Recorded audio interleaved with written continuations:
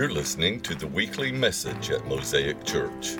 For more information or to talk about your own life in Christ, email info@mosaicchurchevans.org. If you'd like to support our ministry, visit our website at mosaicchurchevans.org. Thanks for listening. And now, this week's message.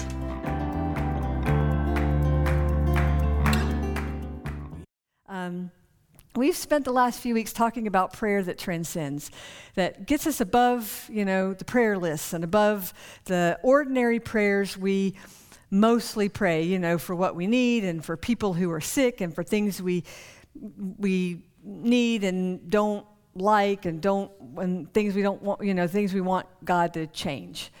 And we're learning how to pray for just bigger than the moment. That's what we've been learning to pray for. So we began with Mark Freitag's really good message on how to pray when prayer isn't your first language. And we acknowledge that a lot of the models we've been taught for prayer are corporate models, like what we just did, and we acknowledge that those models have not taught us how to pray personal prayers, how to pray your heart. So we talked about how to pray our hearts. And then week 2, we talked about the kind of intercession that prays the heart of God, that prays heaven down to earth, the kind that goes deeper than our wish list. And that was the lesson about praying popsicle prayers. Do you remember that one?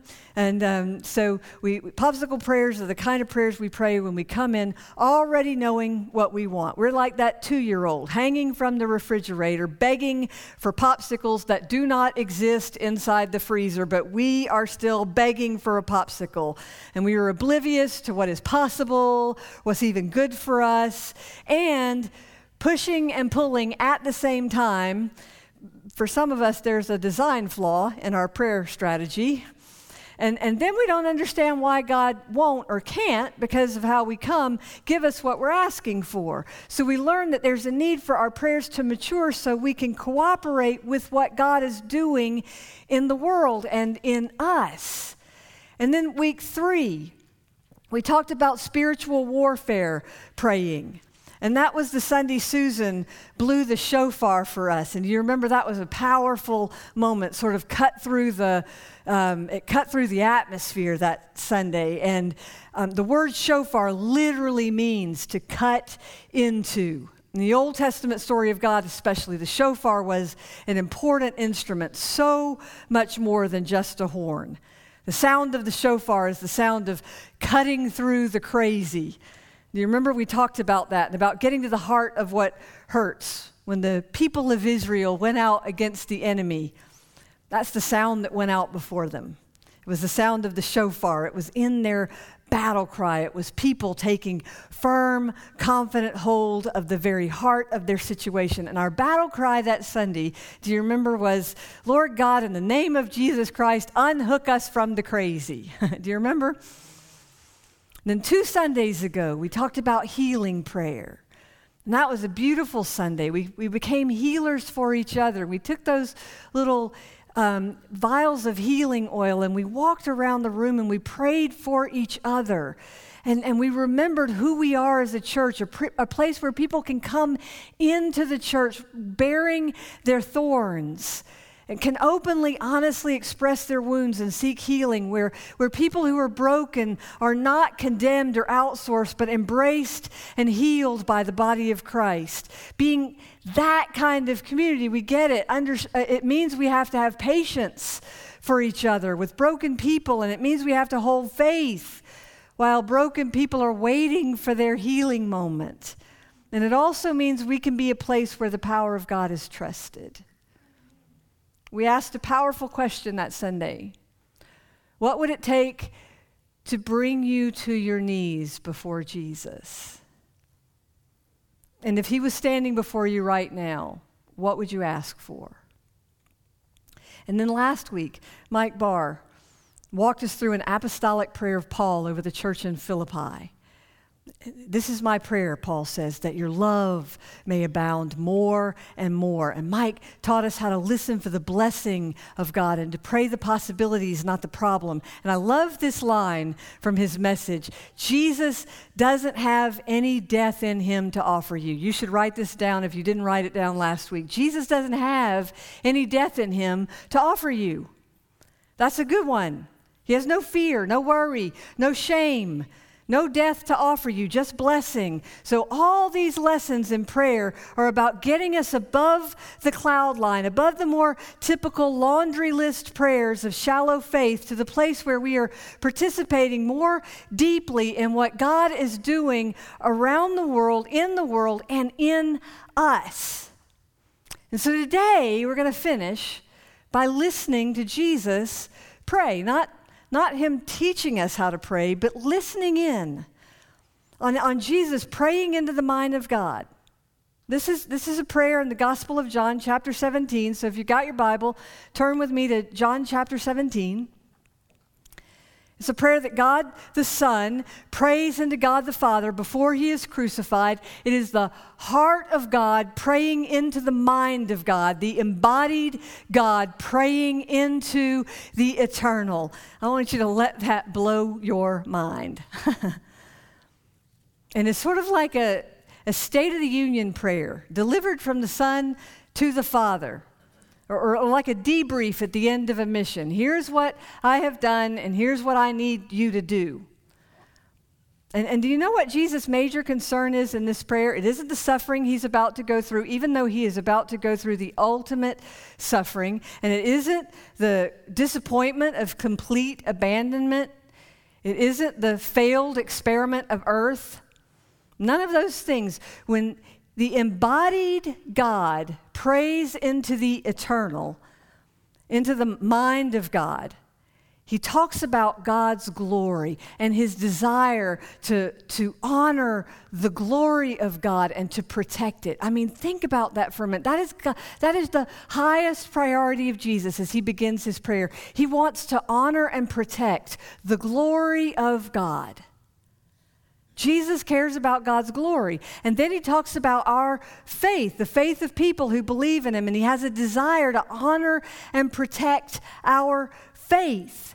And he talks about the purpose of the sanctified life, which is to serve the world. But really more than that, the sanctified life leads to the fullness of joy. So that's his real aim. And then he talks about spiritual communion. So glory, faith, joy, communion.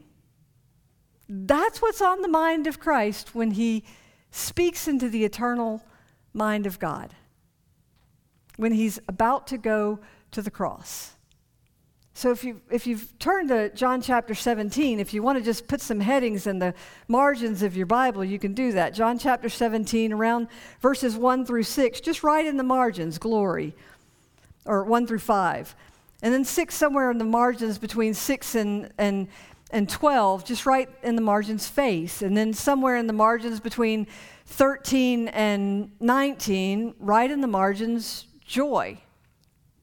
And then somewhere in the margins between 20 and 26, just write spiritual communion or just communion. I want to start with verses 1 through 5. Jesus looked toward heaven and he prayed, Father, the hour has come. Glorify your Son, so that, the word is that in the NIV. I want you to circle the word that and maybe just draw a line and over in the margin, write so that, because most of the that's in chapter 17 mean so that, in order that. Not all of them, but most of them. And I'm going to come back to that in a minute, but I'm going to use the word so that whenever it happens that way so you'll catch it. Because it's a purpose statement. He's telling you the reason why he's saying it. Glorify your Son so that your Son may glorify you. For you granted him authority over all people so that he might give eternal life to all those you've given him. Now this is eternal life, that they know you, the only true God, and Jesus Christ, whom you have sent. I have brought you glory on earth by finishing the work you gave me to do. And now, Father, glorify me in your presence with the glory I had with you before the world began. So when Jesus prays, his first priority is the glory of God and the gospel. So he asks God to make him effective. He says, glorify me so that you can be glorified. And what we know is that the path to glory for Jesus runs through the cross. So he's praying that the cross will be God's glory. And the little word that opens up the whole prayer is that word, that, especially the ones that mean so that. Listen for it. The Father, the hour has come, glorify your Son, so that your Son may glorify you. For you granted him authority over all people, so that he might give eternal life to all those you've given him. There's a bunch of these so that's in this prayer. I count 10 of them. Somebody else has counted 18, but I just count 10, but I can't find all the Where's Waldo's either, so there's probably 18. Who knows? But the point is, they show us that Jesus knows his why. When Jesus is praying for things, he knows his why. When he prays, he understands his purpose and is always in line with kingdom purposes. Jesus prays for people to have eternal life. But listen, even when Jesus is praying for eternal life, it's important for him to say that eternal life, which is what he was sent to open up for all of us, is not there just so we can have life after death, just so we can keep living and breathing. Eternal life for Jesus is about communion. It's about the knowing, about a passionate and intimate relationship with the author of life. It's a relationship that never has to end because God doesn't want it to end. Listen, Jesus wants us to have eternal life because Jesus wants us to be with him. And he makes that really plain at the end of this prayer, verse 24. Father, I want those you've given me to be with me where I am. I love that. Isn't that just stunning and beautiful? Father, I want those you have given me to be with me where I am. I feel that prayer as deeply as I can feel any prayer in the Bible. In the last 18 months, I have felt that prayer so deeply. In the time that we weren't meeting together as a pastor, I got to tell you, I wanted you to be with me where I am so bad. Every single empty chair in this place, I have a name that goes with it. I want them to be with me where I am so bad. And of course, I have a grown daughter and a son-in-law and a granddaughter I love very deeply. And the mature side of me knows that it's important for them to live their lives. But I have to tell you, there's a tiny little piece of me that would be just fine if they called me and said their house has been repoed, they've lost their jobs, and they have to move home tomorrow. I'd be fine with that. Just a tiny piece of me, because I want them to be with me where I am so bad. Moms and dads, you get that, right? People who are longing for somebody, you get that, right? I want them to be with me where I am so bad. I want you to hear that when Jesus wants you saved, that when Jesus wants you not to be in hell, it's not because he's trying to condemn you. It's not because he's waiting for you to trip up. He's not just trying to keep you from the fiery pit. It's because he wants you to be with him so bad.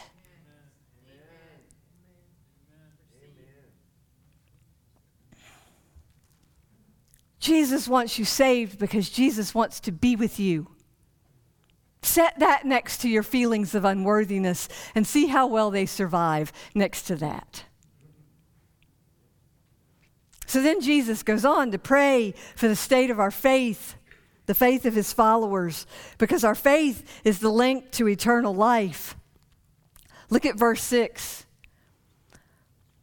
I have revealed you to those whom you gave me out of the world. They were yours. You gave them to me, and they have obeyed your word. Now they know that everything you have given me comes from you. For I gave them the words you gave me, and they accepted them. They knew with certainty, blessed assurance, that I came from you, and they believed that you sent me. I pray for them. I pray for them. I'm not praying for the world, but for those you've given me, for they are yours. All I have is yours, and all you have is mine, and glory has come to me through them. I will remain. Do you hear that? You who believe in Jesus, you are the glory of God.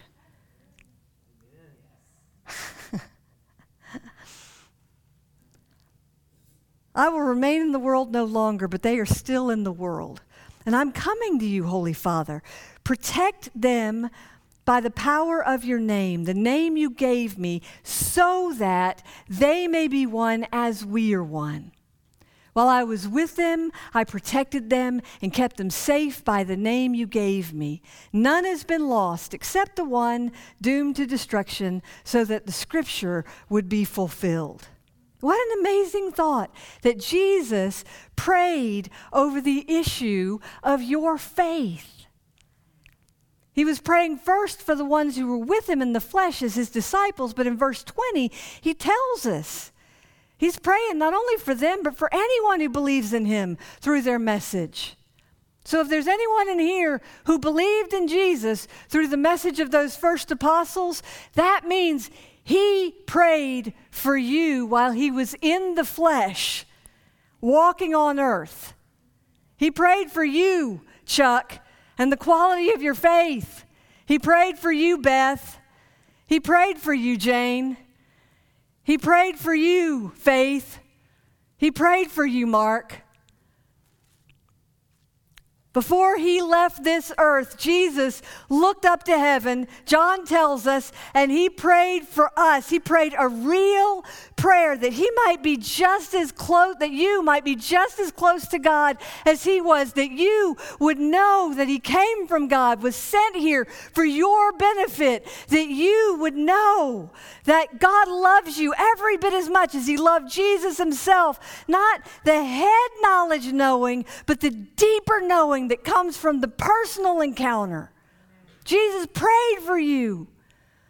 While he was on earth, Jesus prayed a prayer for your faith that can be answered today if you choose to live into it.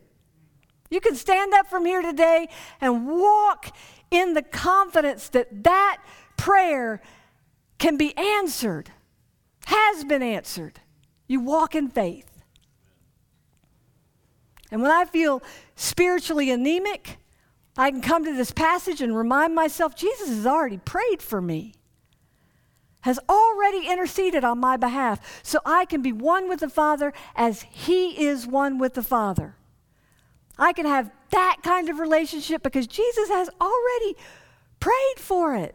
He's already prayed for it. And it's the kind of scripture passage that I can turn into prayer. So I invite you right now, close your eyes, bow your head right now. Let's pray this passage together. You just pray this. I'll pray it out loud. You pray it in your spirit. Lord, my prayer is that I will be one with you. That just as you are one with Christ, that just as you are in Christ and he is in you, so I will be in you. And will believe that you sent Jesus Christ and that you love me as much as you loved him. And if you believe it, say amen. Amen. Amen. Friends, Jesus Christ, Son of the living God who lives and reigns with God forever is praying for you. That is his job right now. It was his work when he was on earth, and it is his work in heaven. Jesus is praying for your faith, for your salvation, for transformation in your life, even if you're not ready to accept it yet. So Jesus prayed for God's glory. He wanted to protect it and magnify it. He prayed for your faith. And then he prayed that the fullness of his joy might be yours. Look at verse 13. My prayer is not for them alone. 13. I'm coming to you now, but I say these things while I'm still in the world so that they may have the full measure of my joy.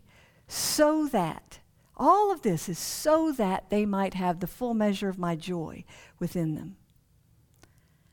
I've given them your word, and the world has hated them, for they are not of the world any more than I am of the world. My prayer is not that you take them out of the world, but that you protect them from the evil one. They are not of the world, even as I am not of it. Sanctify them by the truth. Your word is truth. As you sent me into the world, I have sent them into the world. For them, I sanctify myself so that they may be truly sanctified. The so that of this section is so that they may have the full measure of Jesus' joy within them. He wants his followers to be sanctified and sent out, but his purpose is that as we partner with him in the work of God's kingdom, we will find the joy of Jesus. So Jesus isn't looking for employees. He's really looking for people full of joy. You hear me? He's not looking for slaves. He's looking for people full of joy. I no longer call you slaves or servants, I call you friends. I'm looking for people who are ready to be filled with the fullness of my joy. That they may have the full measure of my joy within them. This is the prayer Jesus prayed for you. So how are you appropriating that prayer? How are you receiving it? That's his purpose for your life. Glory, faith, joy, and then communion. Listen to this, verse 20. My prayer is not for them alone. I pray also for those who believe in me through their message, for everybody in this room, for you. That all of you may be one, Father, just as you are in me and I am in you, that they also may be in us so that the world may believe that you have sent me. I have given them the glory that you gave me, so that they may be one as we are one, I and them and you and me, so that they may be brought to complete unity. I want you to remember that phrase, complete unity. Then the world will know that you sent me and have loved them even as you have loved me. Father, I want those you have given me to be with me where I am. That's my prayer. Father, I want those you have given me to be with me where I am and to see my glory, the glory you have given me because you loved me before the creation of the world. Righteous Father, though the world does not know you, I know you, and they know that you have sent me. I made you known to them and will continue to make you known, in order that the love you have for me may be in them and that I myself may be in them. Complete unity, John calls it. But we have to be careful how we define unity from a biblical perspective. It is spiritual communion, which is so much more, much deeper than agreement on issues. In fact, it's something different completely. So I want to do a little church history so we can understand why spiritual communion matters. So let's go back all the way to the beginning. For the first 1,000 years, the Christian church was one church.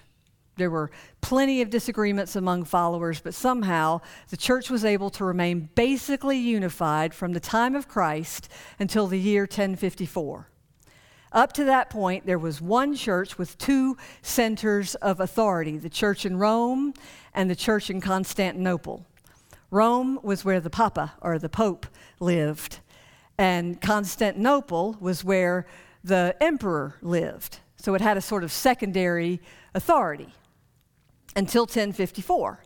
And that's when the church in Rome excommunicated the church in Constantinople over 3 words in the Nicene Creed. 3 words that they thought were necessary in order to honor the nature of the Trinity. 3 words.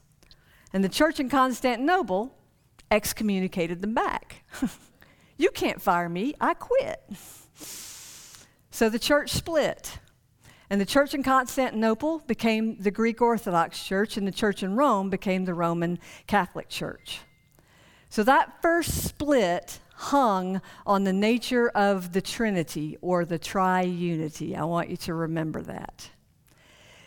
The second major split hung on the nature of spiritual communion. Now, there were lots of other things underneath this, but I'll tell you, it was the nature of spiritual communion that really divides the church. The unity of the church and the real presence of Christ in the Eucharist. Roman Catholics believe that the body and blood that we offer in the Eucharist or communion become the actual body and blood of Christ. Not physically, so we taste it, but in a mystical, spiritual, but real way. Catholics believe that the bread becomes his body, the wine becomes his blood, and Catholics would say that when all Christians believe that, we will achieve unity. That's the issue on which the Protestant Reformation hung. Other things led to it, but that's the issue. That's where the rubber hit the road. Peter Kreeft, who wrote Jesus Shock, said that issue had Protestants and Catholics calling each other not just heretics, but devils. And of course, Jesus said hard things about this that make it hard to understand. He said things like, John chapter 6, whoever eats my flesh and drinks my blood has eternal life, and I will raise them up on the last day, for my flesh is real food and my blood is real drink. Whoever eats my flesh and drinks my blood remains in me, and I in them. Just as the living Father sent me, and I live because of the Father, so the one who feeds on me will live because of me. This is the bread that came down from heaven. And that had to shock anybody who lived within earshot of that word. I mean, it had to shock people, right? When Jesus said that when they take this bread or drink this wine, my goodness, that they were receiving the very flesh and blood of Jesus.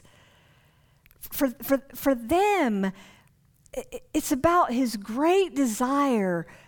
For Catholics, it's about the great desire to be our food, our nourishment, our everything. I get that. For us as Protestants, we would say that Jesus used shocking language to make a very serious point, that real life is in Jesus. He says, John chapter 3, flesh gives birth to flesh, but the Spirit gives birth to the Spirit. So these elements, when taken as spiritual food, nourish us spiritually. These elements are not the real body of Christ, but somehow they empower us to become the real body of Christ. They're like a prayer for us. They usher in the presence of Christ, and they offer us a prayer that cannot be spoken with words. This is a prayer that transcends, and that's the essence of sacrament. It's a communion, a spiritual communion with God, that they might be one as we are one. I in them and you in me, so that they may be brought into complete unity. So at this table is my prayer partner. And these elements are an embodied prayer, glory, faith, joy, communion. They are our prayer that we might be one with Him and one with each other. They are our prayer and our plea for Jesus Himself to come and eat with us. And in these elements is everything I need: glory, faith, joy, communion. And at this table, I have an invitation to confess to Christ Himself everything that keeps me from glory, joy, faith, communion. Everyone is welcome at this table. Everyone. Everyone is wanted here. Father, I want everyone You've given me to be with me where I am. Jesus said, when you give a banquet, invite the poor, the crippled, the lame, the blind, and you will be blessed. They can't repay you, but you will be repaid at the resurrection of the righteous. Father, I want those You've given me to be with me where I am. I feel that line. I want you to feel that line. You can't do this from a distance. You can't do this virtually.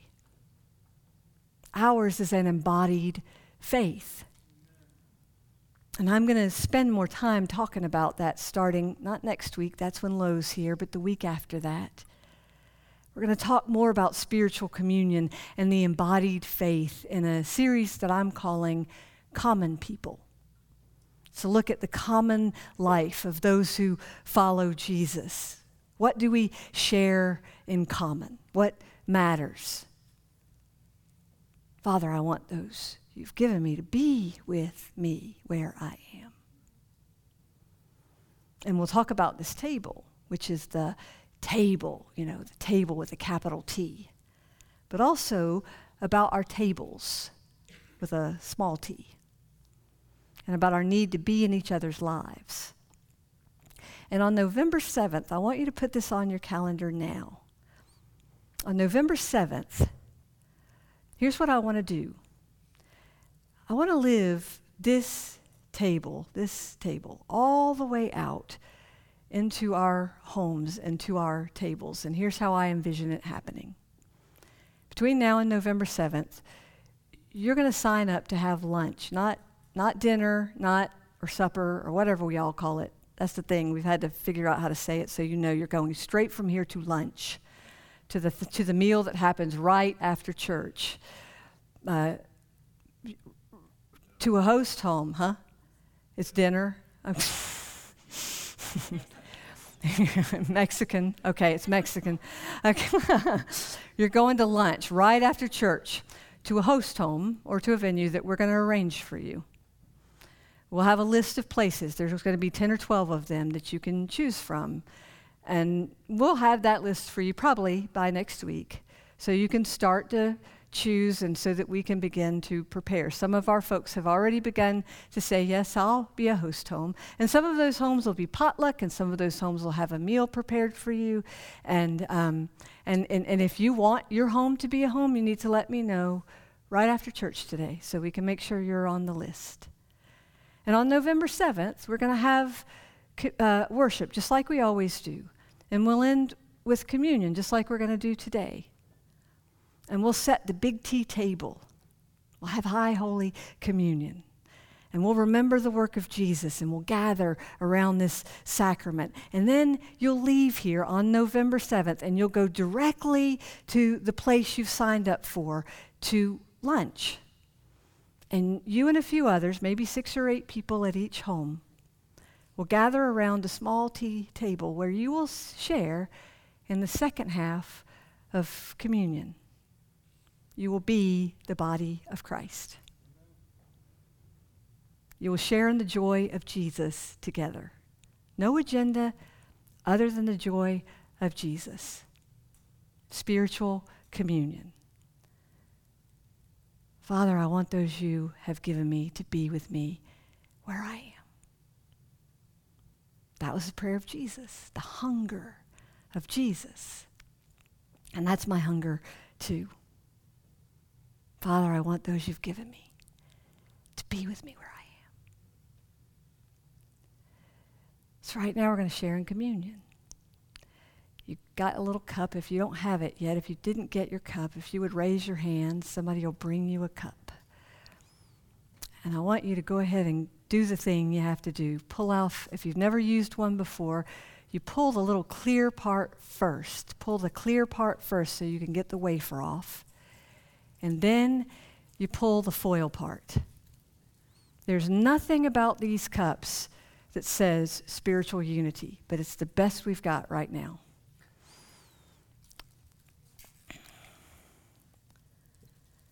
And after you've done that, I want you to hold on to it. I just want you to hold on to it. And I'm going to ask you to stand right now.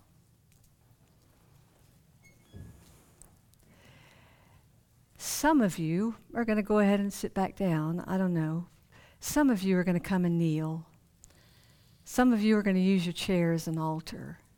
What I want you to do is find that place that is passionate, not passive. And we're going to take some time to pray after the pattern of Jesus before we take communion, okay? But while we're holding it, we're going to pray glory, faith, joy, communion. So if you want to come and kneel now. If you want to make your chair into an altar, you can do that. If you want to sit, you can do that.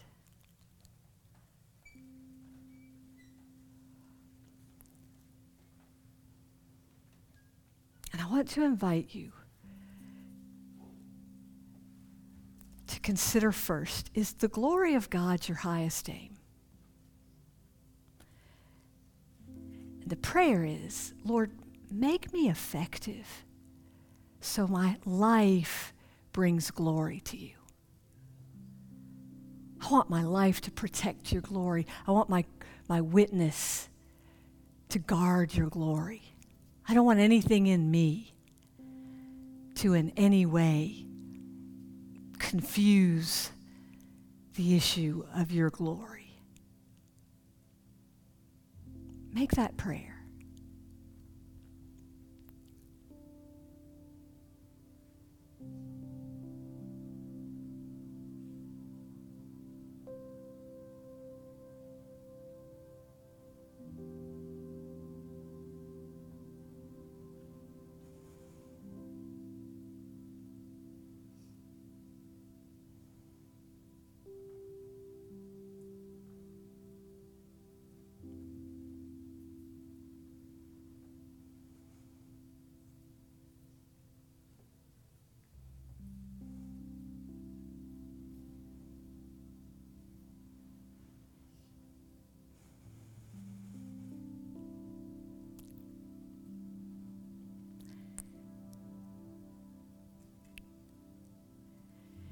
And then I want you to pray for the quality of your own faith.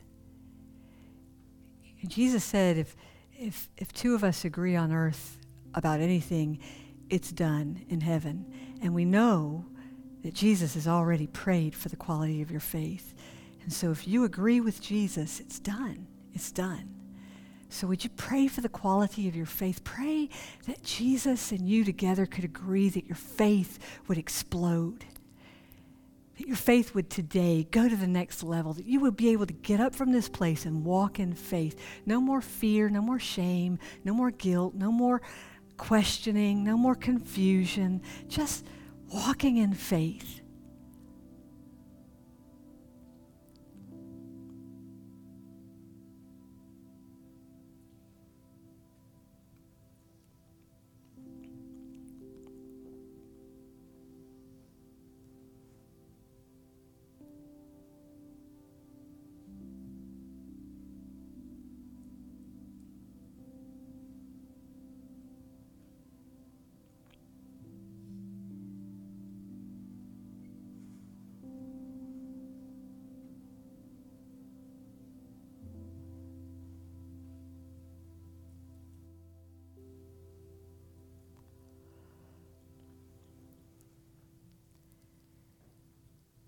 Now I want to invite you to pray for joy.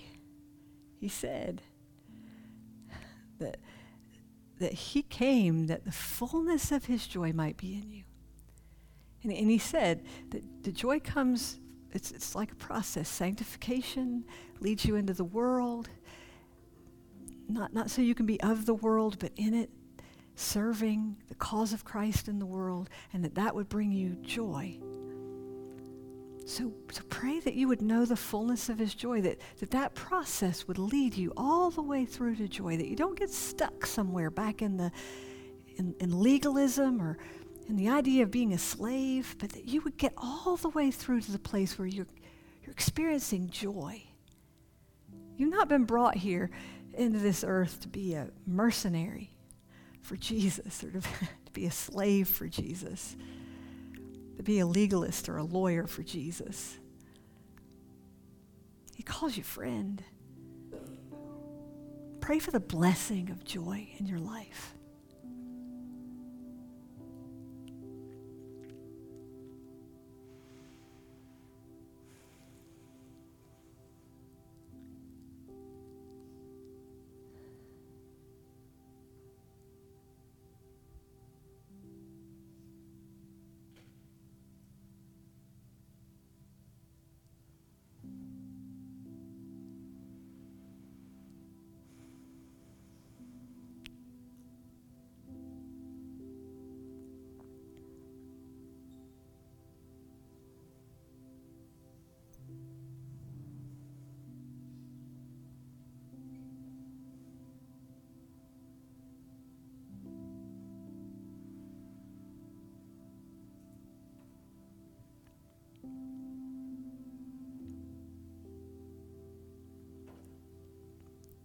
And he prayed that we might experience spiritual communion. And so this prayer is that you might ask the Holy Spirit to examine your life. Search me and know me. See if there's anything in me that does not lead to eternal life, God. Is there anything, God, that is keeping me from unity with you, from communion? Am I harboring resentments? Am I not pure all the way through? Am I not honest even with myself in some places, not honest with you? Are there places I need to confess before I receive these elements? I want to be in communion.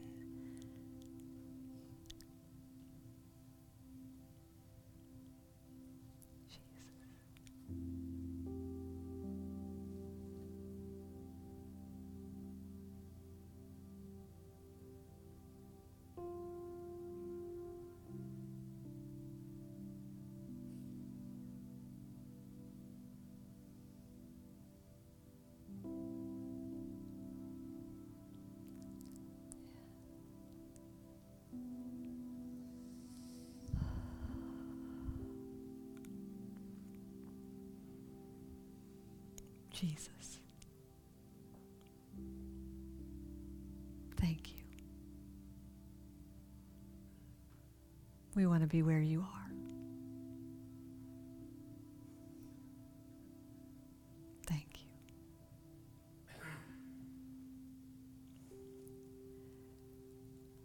On the night Jesus gave himself up for us,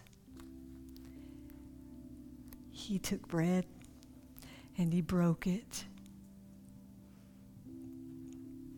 He gave thanks to his Father in heaven for the privilege and the joy. He gave it to his friends and he said, "Take and eat. This is my body broken for you. And as often as you eat from this loaf, remember me." After supper, he took the cup and he gave thanks to his Father for it. And he gave it to his friends and he said, "This is the cup of the new covenant, my blood poured out for you and for many for the forgiveness of sins. As often as you drink from this cup, remember me. So, Lord Jesus, we give you thanks for the mystery of the faith. We thank you, God, that in a way that we do not understand, these elements help us to embody you. And they make us hungry to be the body of Christ. We thank you for what we understand, and we thank you for what we cannot possibly understand. That Christ has died, Christ is risen, and Christ will come again. Pour out your Holy Spirit over these gifts and make them be for us the very body of Christ, that we might be for the world the body of Christ, redeemed by his blood. Make us one with your purposes for this world and one with each other. Until that day when Christ comes in his final glory and we feast at your heavenly banquet table. All honor and glory is yours, Almighty God, with your Holy Spirit and your holy church. And all God's people said, Amen. Thanks for taking the time to listen to our message. If you live in the area and are looking for a church home, we'd love to see you. Visit us or check out our website at mosaicchurchevans.org for more information. May God bless your day.